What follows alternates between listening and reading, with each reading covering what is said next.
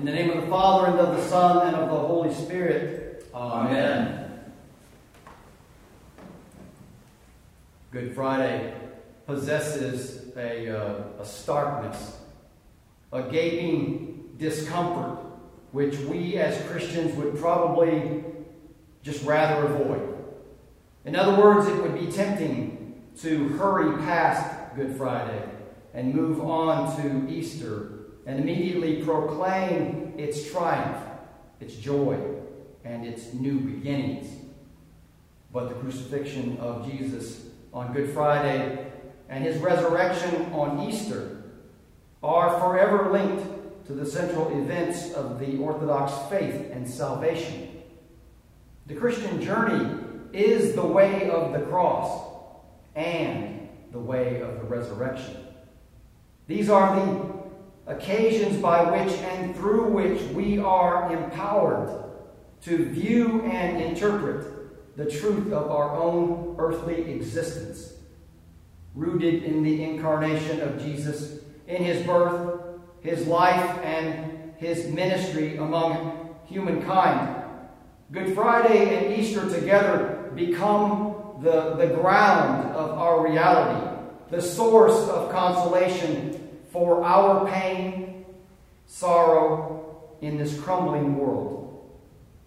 In the crucifixion, God, made known to us in Jesus Christ, took our sin upon himself, indeed the sin of the whole world for all time, and entered eternally into our suffering, shared in our pain and trauma, and endured the depraved cruelty of every kind of intolerance, injustice, and oppression.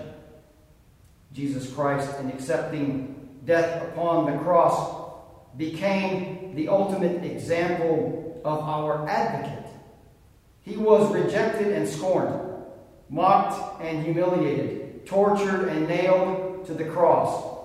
His suffering was so great that he called out in agony. Yet by virtue of his death upon the cross, Jesus Christ stands forever with us, each and every one of us, no exceptions.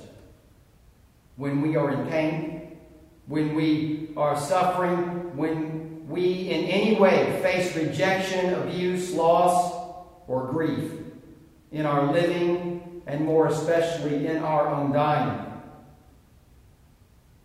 But his death upon the cross, and by his death upon the cross, Jesus Christ carries our sorrow and our pain into the very heart of God.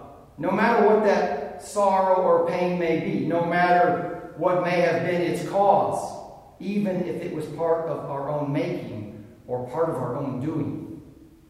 Brothers and sisters, Good Friday also reminds each of us of our own sinfulness, of our own frailty, of our own vulnerability, of our mortality. It reminds us of the corruption which surrounds us in the world, the effects of war, the devastation of natural disasters and plagues, the inhuman violence of terrorism, the ruination of our natural resources. And unfortunately, these experiences of loss and grief within our own life can literally overwhelm us. But likewise, our glimpse of Good Friday can begin to overpower our emotions. But it is important at these times for us to deal with it, not as an enemy, but as a reality of our fallen nature. Through this remembrance, we're called to face our fears and to both embrace them and eventually move beyond them. But sometimes we all need to be reminded that different people react or grieve on different schedules, in different ways, and with a need for different kinds of pastoral care from fellow laity and clergy. We must also acknowledge that for some, the loss of a job, the death of a pet, the end of a marriage, the alienation of a friend, or some other loss may be just as disruptive and disorienting as the death of a loved one. Beloved, there are many things that we can learn from our Lord's sacrifice remembered this day. But primarily, let us recall Christ's ultimate example of love and mercy, that we might entrust all that we believe to be significant, ourselves, our souls and bodies, into the unfailing and merciful love and care of God in this life and the next.